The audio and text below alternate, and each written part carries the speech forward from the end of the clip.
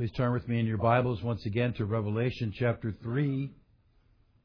Revelation chapter 3. Today it is my intention to conclude our series, Dear Philadelphia. And we focused primarily on these verses. Verse 7.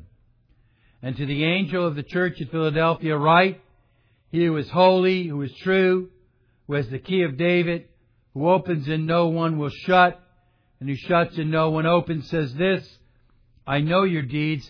Behold, I have put before you an open door, which no one can shut, because you have a little power, and have kept my word, and have not denied my name. Now I know that there's much in this passage, as we read through the entirety of his words to Philadelphia a few moments ago. There's much in this passage that we have not and will not get to in our study. But I just remind you of what I said when we began, and what I say every year as we began these so-called New Year's perspective messages. That I begin the year with a message from the Word of God that brings something to our congregation that I believe that we need. Something that we need to focus on. An area from Scripture that is important to us, that is vital to us, that we need right now. And I believe that in the course of the past 13 weeks now, what we've looked at from this passage are those things that are important to this congregation, that are vital to us. There are many other things, good things, in this passage, but what we've looked at, what we've gleaned, are important to us right here, right now, at Grace Baptist Church today. Maybe some other time we'll look at some of the rest of this text, because it is certainly a very good text. But as we close this study, I want to remind you of something that I mentioned in an earlier message. And that is that we face overwhelming opposition to the gospel today. You know, that's contrary to what a lot of preachers say to their congregations. A lot of preachers say to their congregations, you know, people are just out there waiting for you to come with the gospel. Just out there longing for someone to tell them about Jesus so that they would get saved. I do believe that there are those still lost sheep out there. And we do need to bring the gospel to them. But to think that everybody out there in the world is just waiting to hear about Jesus and is excited and wants to do so is not accurate. We face overwhelming opposition to the gospel in our day. People hate Christ. People hate the Bible. And the sentiments that come from anti-Christian people is everywhere. In the media, the news media is constantly anti-Christian in its message. We face an anti-Christian government in our day. Let's face it, our government is anti-Christian now. They don't want to hear me say anything against sin, especially homosexuality. They don't want to hear preachers say anything against abortion or any of these other things. They are anti-Christian in what they say and would snuff us out, I think, if they could. But Hollywood is anti-Christian. We have anti-Christian liberal churches that don't want the Word of God, that don't want the truth of God. And we are finding a tremendous focus from electronics in the hands of our kids that would distract them from the reading of the Word of God and from the things of the Word of God. How many kids are just absolutely hooked on violent video games today who know nothing about the gospel and don't want it? You think that they would like to replace their video games with the gospel of Jesus Christ or the reading of the Bible? I don't think so. It's tough. This is what we're up against. Plus, when you seek to bring the historic gospel, Reformation theology, which is historic and used to be what was preached in our day, when you seek to bring that, even churches are against you, mock you. Now, this hasn't happened to me in some years, but in the past, in this very church, I have faced the mocking of some in our own Baptist Association. You're that Sovereign Grace Church. You're those people who believe that God is God. And it's like they mock us for seeking to bring the Word of God and the truth. Now, all of this is on top of what we have given to us in the Scriptures in the book of Ephesians of facing the powers and principalities of the evil one. And all of the hordes of hell are certainly against the proclamation of truth. And they would rise up against this church or any church that seeks to bring the power of God's Word, the power of salvation, and the truth to its people. So all those things are against us. How on earth can a church like ours, with no resources and very few people, ever accomplish anything for the Word of God? How can we do what God has called on us to do, to bring the gospel to the multitudes? How can we possibly expect to accomplish anything for the kingdom of God? Worldly speaking, we can't. We'd be foolish to think that we can do it. Well, why don't we just go out and do this or spend a lot of money and do that? Well, we don't have the people and we don't have the money. So how can we expect to accomplish anything for the kingdom of God? Worldly speaking, we can't. But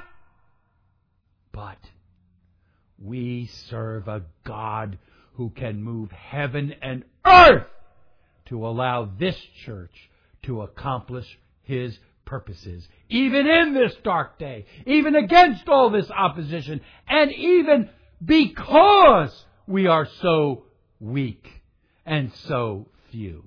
And that's what we're learning from the book of Revelation right here. As he says in verse 8, I have put before you an open door which no one can shut, because you have a little power and have kept my word and not denied my name. And this is what we've been looking at over the past few weeks. We have seen that He is the one who is God, as He addresses this church as the one who is priest, prophet, and king in verse 7. He is the true, the holy, the mighty God. And because of that, He can open doors for this church. He can open doors for the church in Philadelphia. And I say without any hesitation or without trying to attempt to cover it up, I believe He can do it even for this church. Still, today, now, I do believe that He can. I do believe that He will. I pray He can, and I pray He will do this for our church. Open doors as we together do as He said Philadelphia did. Keep His word and do not deny His name. Now what I want for us to do today is to look and see the power of God's help for this church and the power of God's help for this church.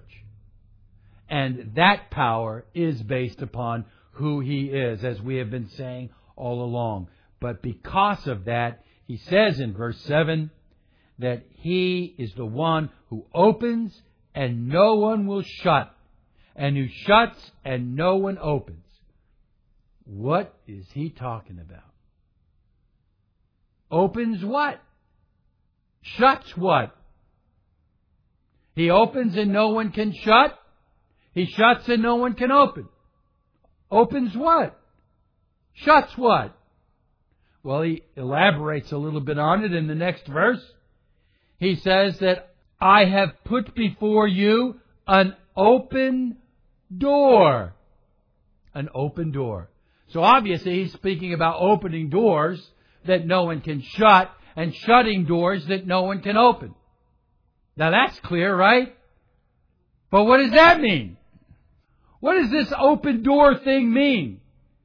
Does it mean that the church door is unlocked and people can come and go, and sometimes he locks it and people can't get out? I think we might try that. You know, all kinds of people have very strange and elaborate ideas as to what it means for God to open doors. Just think in your mind about what some people might say. So, some churches, what might they say? Well, God has opened a door for us to have Sister So-and-so come and preach. Oh, yeah? God opened that door, did He?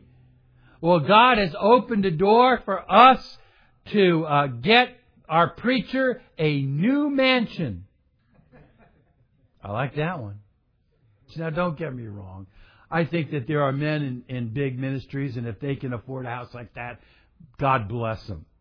But to say God opened the door so we could get the preacher a new mansion. I mean, all these things, like God opened the door for our preacher to get a new Rolls Royce, or to get a new Rolex watch. Or this is really what some people actually would apply things like this to. God opened the door for us to have a healing service. God opened the door for our preacher to bring a fresh word from God. Watch out for that phrase. A fresh word from God. We don't need any fresh word from God. We need the preaching of the old word of God. But this is what people have all kind. Oh, God opened the door for our church to build a big new building, in which I hope He will. But in so many cases, I'll guarantee it ain't God opening the door. We're going to talk a little bit more about this, but I want us to understand that the best understanding of what is being spoken of here is not what is important to you, but what is important to God.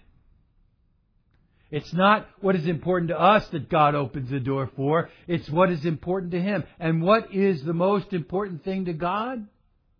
What He talked about. The keeping of His word and the proclamation of His name. The holding up and exalting God in Christ. And all of this comes about with opportunities to proclaim Christ. That's the open door.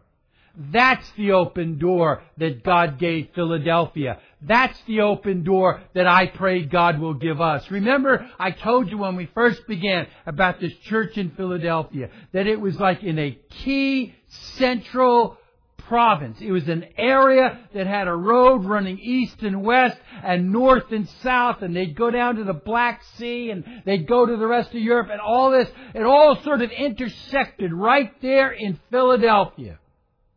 And yet not many people stayed in the city because of the fear of earthquakes. So the church that was there obviously was given this tremendous opportunity by God to speak the truth of Jesus Christ to travelers who would be going east or west or north or south. And the Word of God was proclaimed there and then taken all over the world. What a strategic opportunity. An open door for the church in Philadelphia to see the gospel of Jesus Christ spread around the then known world. An opportunity to proclaim Christ is what we seek. Let's see this from Scripture. I ask you to turn with me to the book of Acts, chapter 16. Acts chapter 16. In this passage, we're going to see God shutting doors and God opening doors. And this is what is being spoken of in Revelation chapter 3. Look at verse 6 of Acts 16. And they passed through the Phrygian and Galatian region, having been forbidden by the Holy Spirit to speak the word in Asia. A door was closed. But what was that door? Forbidden to what? Speak the word. Speak the word in Asia. What is speaking the word? It is the proclamation of Jesus Christ. It is the proclamation of the gospel. It is that which is so important and vital to the kingdom of God. Paul didn't care if God closed the door for him to ride in a great chariot. Paul didn't care if the boat he was on sank, as long as he could preach the Word of God. But here we have a passage that tells us that they had a door that was closed. And furthermore, in verse 7, and when they had come to Mysia, they were trying to go into Bithynia, and the Spirit of Jesus did not permit them. They couldn't go there either. Again, a door closed. And passing by Mysia, they came to Troas, and a vision appeared to Paul in the night. A certain man of Macedonia was standing and appealing to him, saying, come over here to Macedonia and help us. Remember in that hymn we sang this morning about the Macedonian saying, come over here? This is what that was written about. The Macedonian was saying, come over here and help us. That one from Macedonia in a vision to Paul, please come and help us. Now, I don't expect to get visions like that. Although sometimes I feel so greatly the need in this area. And you can almost picture people in this area. I fear in my whole heart and mind and soul that there are people right now sitting in churches who are not being fed, who are genuinely saved, but who are not being fed the truth of God's Word, who do not know the basic and simple truths that all of you in this church understand and know. The sovereignty of God, the power of God, the holiness of God, the desire of God for you to live godly and holy lives. Some of the indictments on the church today are that they are not teaching people the truth of the Word of God. And some of these churches, rather than being filled with the power of the Holy Spirit in these congregations, since they don't have that and there's a void of that, they seek to fill that void with drumming up excitement and entertainment through musicians or through singers or some other way to sort of make it seem like, wow, aren't we alive? Aren't we on fire? Instead of having the true sense and power of the Holy Spirit in a congregation from hearts that are alive. And that's when God comes in power in a congregation, in felt presence, as we say. And that's what we want.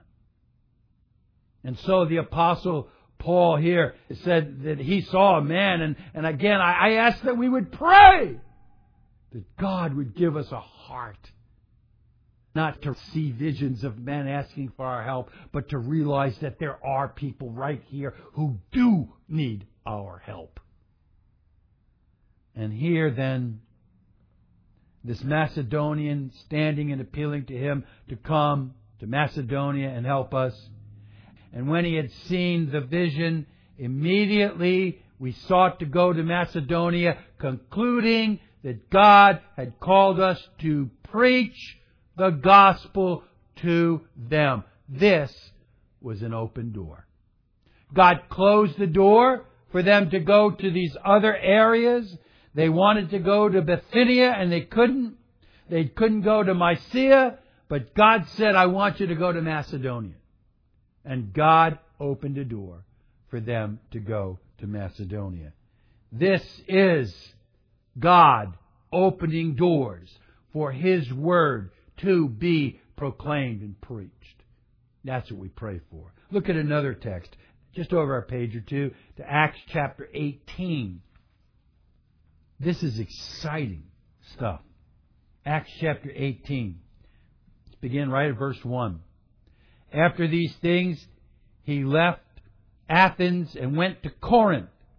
And he found a certain Jew named Aquila, a native of Pontus. And he meets with Aquila and Priscilla down to verse 5.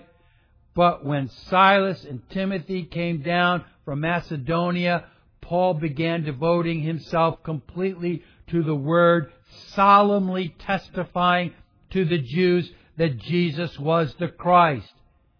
And when they resisted and blasphemed, he shook out his garments and said to them, "Your blood be upon your own heads.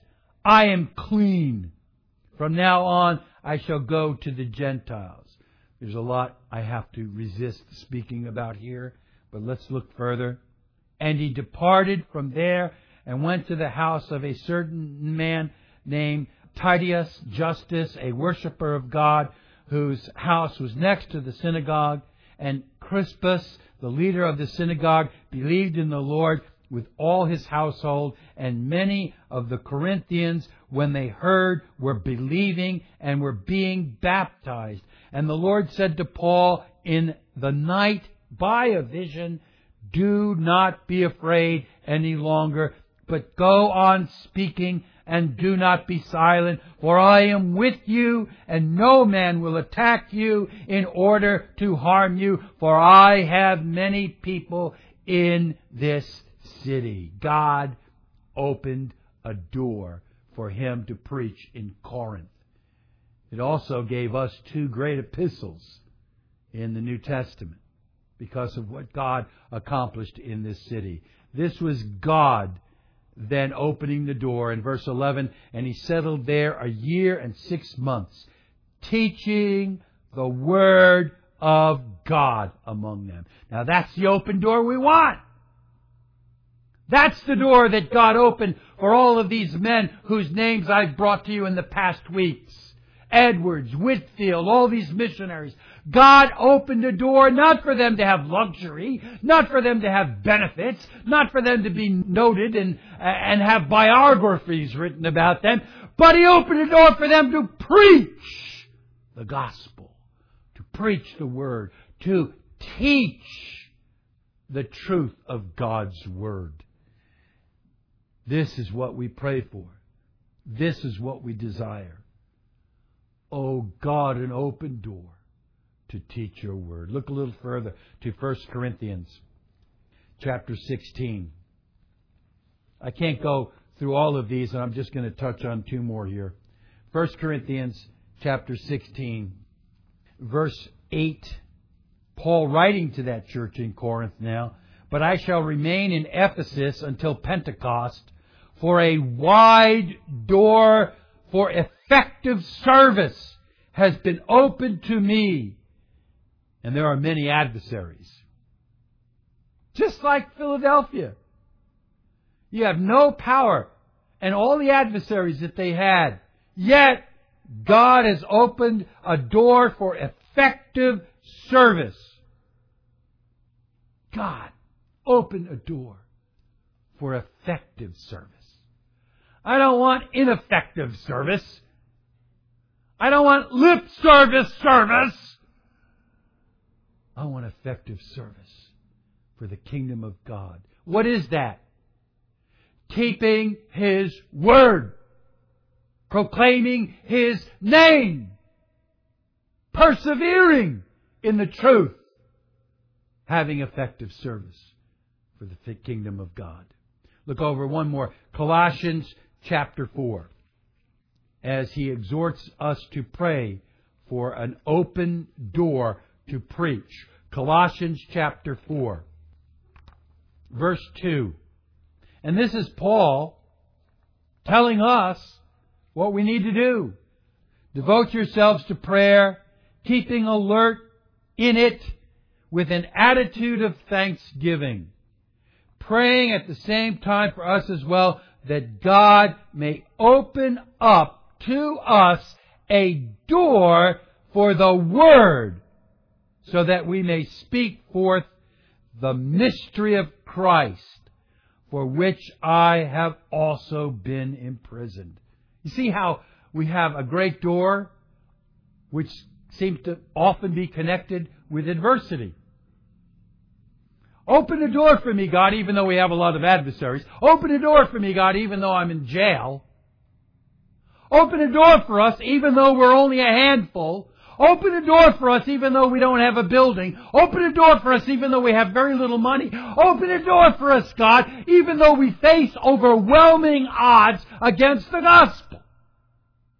Even though we face opposition against the truth.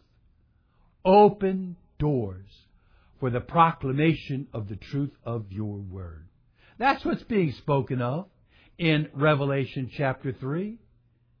And I make no apologies for pleading with you to plead with God that He would open opportunities for us. Oh, that God would open doors for this church in an amazing and an astounding way.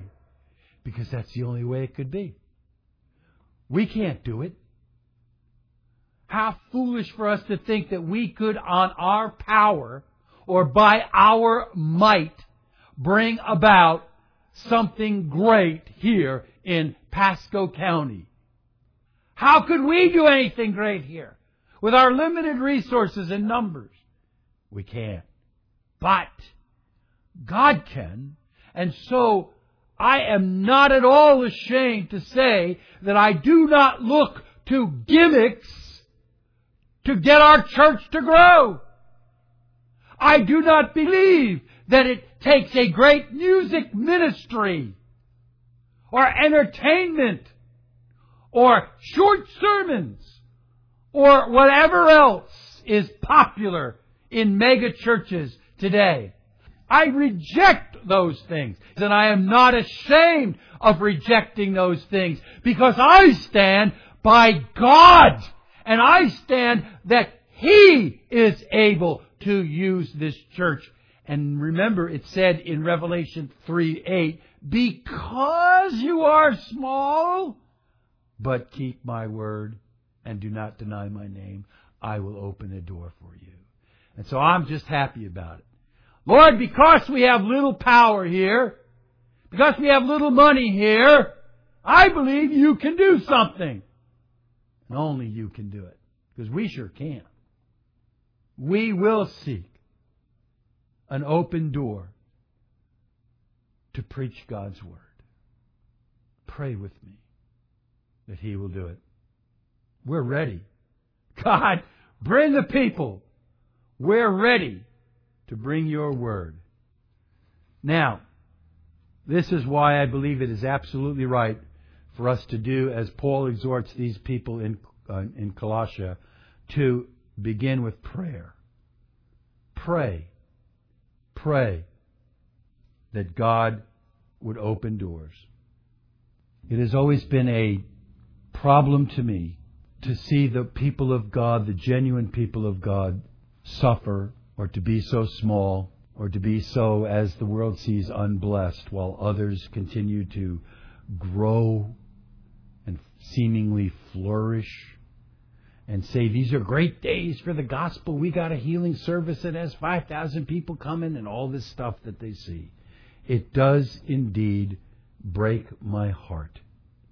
But it is God who must build a church. Look at Psalm 127, please. Psalm 127, verse 1. Unless the Lord builds the house, they labor in vain who build it. Unless the Lord guards the city, the watchman keeps awake in vain. Do you see what the psalmist is saying? We have people who go around and build all kinds of edifices to men. Products of shameless salesmanship, if you would. And they call these things churches. I tell you, they labor in vain. Unless God builds it, It's a rotting edifice to man's own efforts. It must be a living, breathing church which can only come about by the power of a sovereign God saving His people, adding to His church those whom He saves. He must build the church, or else it's built in vain. I pray that our church would be a spiritual place because we worship a living God from hearts that He has made alive. And therefore, it's not in vain, even if there's only a handful. It's not in vain, even though we are weak in the eyes of the world. It's not in vain, even though our resources may be few, because it is a place that God has built. But just for a moment, allow your mind to wander as to what it would be like if God were to open a door for Grace Baptist Church to proclaim His Word, and that He would then build this church. We would not see a church built upon entertainment any more than it is now. We would not see a church that is concerned about what color the carpet is. We would not see a church that has factions or divisions. We would not see a church that has committees to do the work of elders, or deacons to do the work of elders and committees to do the work of deacons. We would see a church just like this, only bigger. In other words, people, I don't want to change. I don't want to change for the world. I don't want to change to gain people to get them to come. I want to stick to the Word, and I want to exalt His name. And I pray that God will honor that, and that God will bring people, because that's what I believe, that God will build. Now, here's what happens when God does. Revelation chapter 3. Again. Revelation chapter 3. Here's what happens, and I believe that this can happen even here. I hope and I pray that it will happen even in this church. Because, as it says in the text, we are little in power. Because you're little in power, but you've kept my word. And because you have not denied my name. Behold, verse 9, I will cause those of the synagogue of Satan who say that they are Jews and are not, but lie. Behold, I will make them to come and bow down at your feet, and to know that I have loved you. Now, I'm not asking or thinking that anyone would ever bow at our feet. That's not really what we're talking about. However, this is what he is saying. It will astound the world. It will astound the so-called churches who are little more than synagogues of Satan. For years they've been telling me, in school they told me, in the denomination they tell me, for years they tell us, you need to do this to get people to come to your church. You need to get more music, and that is the first thing they always say. You need to get music to get people to come to your church. You need to have special music with people singing to get people to come to your church. You need to stop preaching so long to get people to come to your church. You need to stop preaching about sin. You need to stop preaching about the blood of Christ. You need to stop this or start that or do this or do that. And they always have the worldly, pragmatic view of how am I going to get this church built? I've had people that have come here and said, I can build this church. I can tell you how to build this church. Let me tell you, I can show you how to do it. I could do this, I could do that. How are you going to do it? What are you going to do? And none of it has anything to do with the proclamation of the Word of God. And that's what we want. We want to keep His Word and not deny His name. We want to proclaim His truth and exalt His name. And all that comes with that from the Scriptures is what we want. And we believe that God will honor that. That's what He's saying to this church. And the rest of the world will be astounded. All those churches that tell us what we need to do to build our building, to build this church, they'll be astounded. And they will have to say, as it says in the text, they will have to admit and to know that God has loved us. Because that's the only way it could possibly happen. God has to do it. God has to do it. God has to open the doors for the proclamation of His Word. That's how we'll build this church. And all these, you can name them in your own heart and mind. You know them. You know the kind of churches that they are. How many groups are out there and say today, we are the true church? They're up and down the road. They have saints in front of the names of their churches most of the time. Not that that's always bad, but you know what I'm talking about. We are the true church. If you're not part of our church, you're not part of the true church. That's what Rome says. If you're not a church, in our church, you're not in the church. We're the true church. And yet what do? They practice a works salvation and a works righteousness. And they totally deny the grace of God, the mercy of God, the sovereignty of God, the power of God to save, the sufficiency of Christ's work on the cross. They're not the true church of God. That's not the true church. And you got these other churches, they're always out there saying, we preach the Word of God. We preach the Word of God. And how do they do it? They read, and the angel of the Lord said. Now, the other day, I was over in India. And then from there I went to Bangladesh. And they tell stories and stories and stories and jokes. Someone said to me this morning, does Chuck Swindoll ever really exegete Scripture? Or does he tell stories? You know what I'm talking about. You know when a church preaches the Word of God. You know when a church uses the Word of God. You know when a church upholds the Word of God as truth and brings it to the people because that's what God wants in His pulpits. You know. Even though they all say, we preach the truth. We preach the Bible. I've had people come here on many occasions just visiting a lot of times. And some have stayed. They say, we read your website. It says you preach the Word of God. Everybody's website says that. It's true. They all say that. But you know if it's true or not. And most of these places do not. And so what are they? Lying. Look at the text. I would cause those synagogue of Satan who say that they are Jews but are not, but lie. They lie. They lie. How many churches are out there saying we have a special revelation from God? And it's not from God. You can keep that. It's a lie. It's a lie. It's a lie.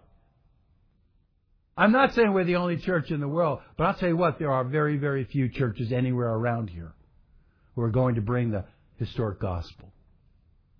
And they're going to preach from the Word of God.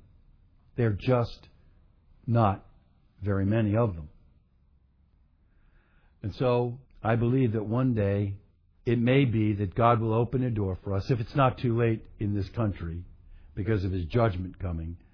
But I believe that it is quite possible that God would open a door for us to preach His Word, and that He would use that to build this church, and that these other false churches, with all their advice and with all their lies, would have to look at us and go, God does love them.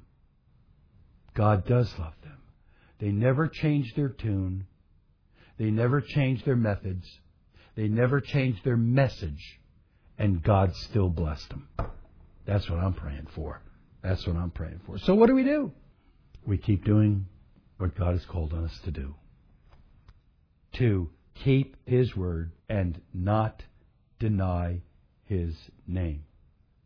I want to ask you now, again, we're kind of summing things up, so I'll let your mind wander. You look around. Is it really possible? Could it really happen? Could He really do it? Do you believe that God can do it? That He can open a door for this church? Do you, let's go with George Mueller. Do you believe He will do it? Let me ask you this. If you do, why? And if you don't, listen to me. Turn with me in your Bibles to Isaiah 59. Isaiah 59. Look what God says here in verse 1. Isaiah 59, verse 1. Behold, the Lord's hand is not so short that He cannot save, neither is His ear so dull that He cannot hear. I like it when it speaks of the mighty arm of God. Is His arm too short that He cannot accomplish that which we need? Is His ear so dull that He cannot hear when we ask Him to? I don't think so. I think His arm is the mighty arm, the mighty hand of God, who can do, even as Nebuchadnezzar found out in the book of Daniel, who can stop him? Who can stay his hand or say to him, what doest thou? He is God. He can do all things. He is mighty. He is all powerful. He can move heaven and earth for His people. How do I know? Look at Exodus chapter 14. Genesis, Exodus, second book in the Bible. Chapter 14. This, as you will find immediately, and remember, is when Israel has been freed from bondage to Egypt. They've left, they've gone out, they're traveling out into the wilderness, and boom, they run into the Red Sea. And along comes Pharaoh's army, and the people see Pharaoh's army coming out to get them. Pharaoh's going to destroy them all. He's going to kill Israel once and for all. So the people, in verse 10, as Pharaoh draws near, they say in verse 11 to Moses, is it because there were no graves in Egypt that you have taken us away? Boy, do these people forget quick. All those miracles that caused Egypt to send them out, gave them the plunder, all those things. Is it because there are no graves in Egypt that you have taken us away to die in the wilderness? Why have you dealt with us this way, bringing us out of Egypt? Is this not the word that was spoken to you in Egypt, saying, leave us alone, that we may serve the Egyptians? For it would have been much better for us to serve the Egyptians than to die in the wilderness. But Moses said to the people, do not fear. Stand by and see the salvation of the Lord. And He will accomplish for you today. For the Egyptians whom you have seen today, you will never see them again forever. The Lord will fight for you while you keep silent. Then the Lord said to Moses, why are you crying out to me? Tell the sons of Israel to go forward. What? Go where? We got the sea in front of us. How are we going to go forward? And as for you, lift up your staff and stretch out your hand over the sea and divide it. And the sons of Israel shall go through in the midst of the sea on dry land. And as for me, behold, I will harden the hearts of the Egyptians, and you know what happens. And so, here's a wall of water on the left, a wall of water on the right. How does that happen? It doesn't, unless God does it. God can move heaven and earth to save and to help His people. This isn't in the Bible just as a story. This isn't just to remind the Israelites of what they saw. This is to remind us of the power of our God to deliver. So now, turn to Romans chapter 8. And here is where we will conclude our study. Romans chapter 8. God said to the church in Philadelphia, "You've kept my word. You've upheld my name. And I've opened a door for you. Even though you're small, even though you're little in power, I've done all this." And here's the principle. Verse 31 of Romans chapter 8. "What then shall we say to these things? If God is for us, who can be against us?" If God is for us, who can stand against us? If God is with us, who can stand against us? Let the world bring all its guns to bear on Grace Baptist Church. Aim them right at us. Do it today. Do all you want. Say all you want. Belittle us all you want. We stand with God. And as He stands by us, there's nothing they can do. I know it's a cliche, but it's true. You and God are an undefeatable army. God before us, who could be against us? What does it matter? If God sees fit to open the door for this church, what can man do to stop it? He can't. I pray that God will. Huge, overwhelming wave. Though we are few, though we are weak, He is all powerful and will fight for us, and He'll just sweep across North Tampa Bay with the proclamation of His word. We look to Him for our help because we believe that He has the power to open doors even for a little church like this. Now, people, this is not meant to be a pep talk. This is meant to point you to the Word of God, because the church in Philadelphia was doing those important things, keeping His word and exalting His name. This is what we must strive to do. This is what we must continually strive to do. Keep His word and exalt His name. And I do believe that God, if He is pleased to do so, can open a door for this church that will sweep the North Tampa Bay area. And I exhort you, as Paul exhorted the church in Colossae, pray for it. Pray for it. Pray for it. And as we close, I close with one more man that I bring to you this morning.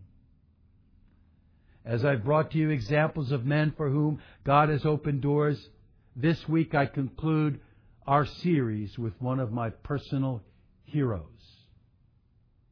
Most of you probably already know without even me mentioning anything else. But this man didn't go to Yale, and he didn't go to Oxford. In fact, he didn't go to any college. He never did. Never went to a college.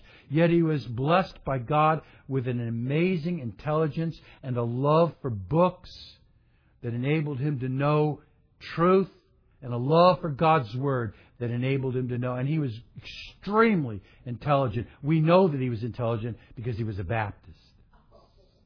This man was born on June 19th, 1834 in Kelvedon, Essex, England.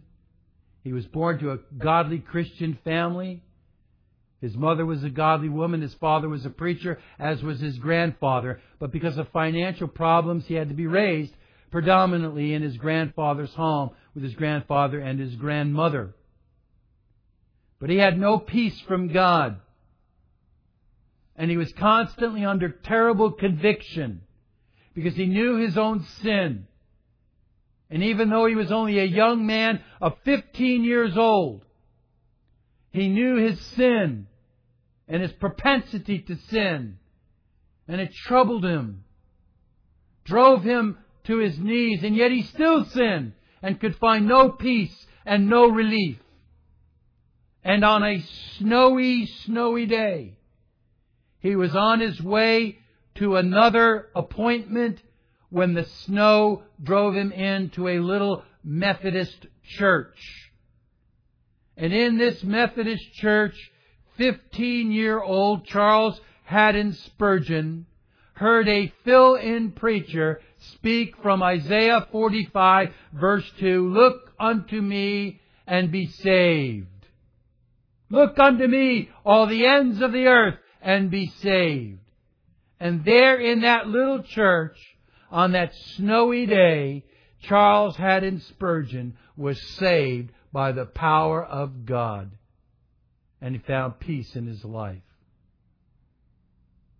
Now he had already had this burning desire to read the Bible and to read other books that his father and grandfather had. So he already knew a lot about Christianity. And when God saved him, it just opened the floodgates. And he began to teach Sunday school to young people and to kids. And people realized immediately that God's hand was on this boy, 15 years old.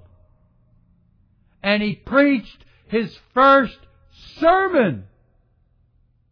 He was kind of tricked into it, because he thought another guy was going to preach. And the guy said, "No, I'm not preaching. You're the one who's preaching."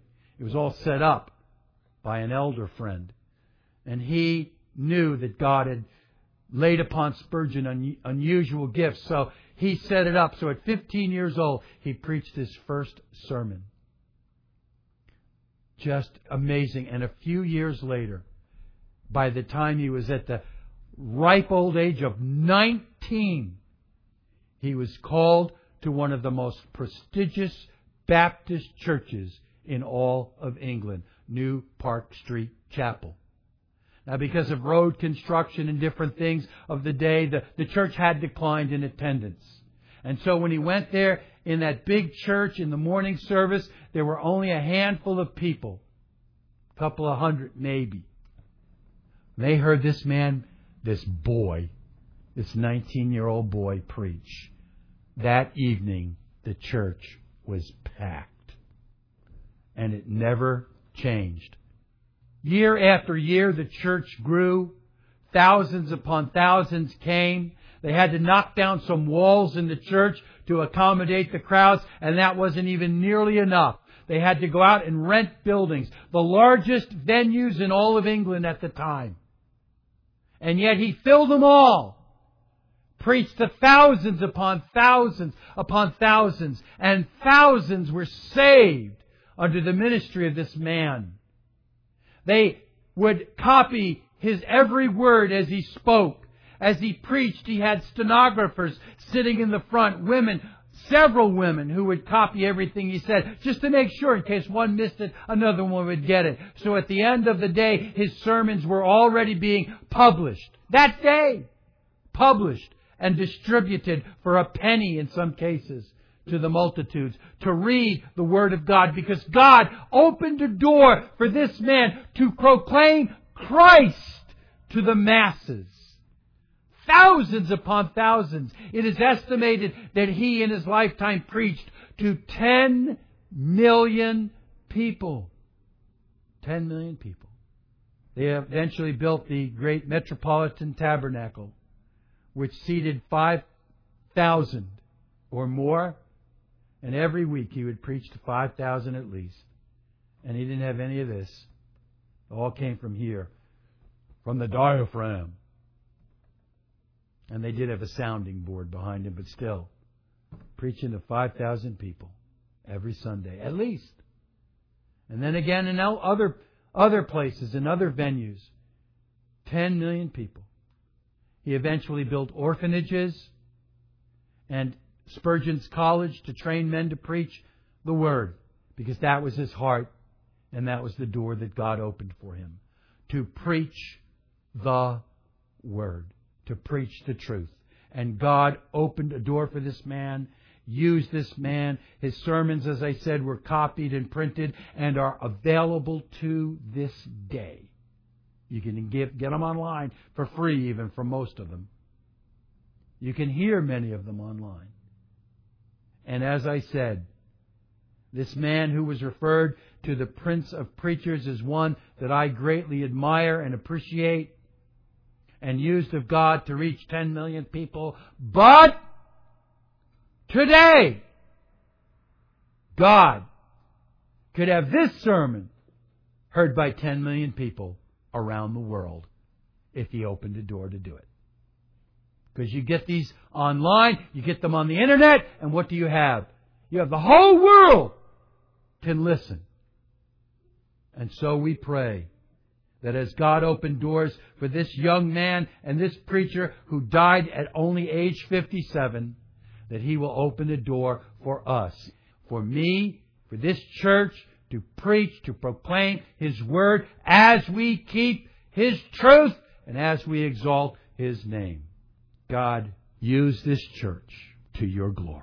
Open a door for us. Amen. Let's pray.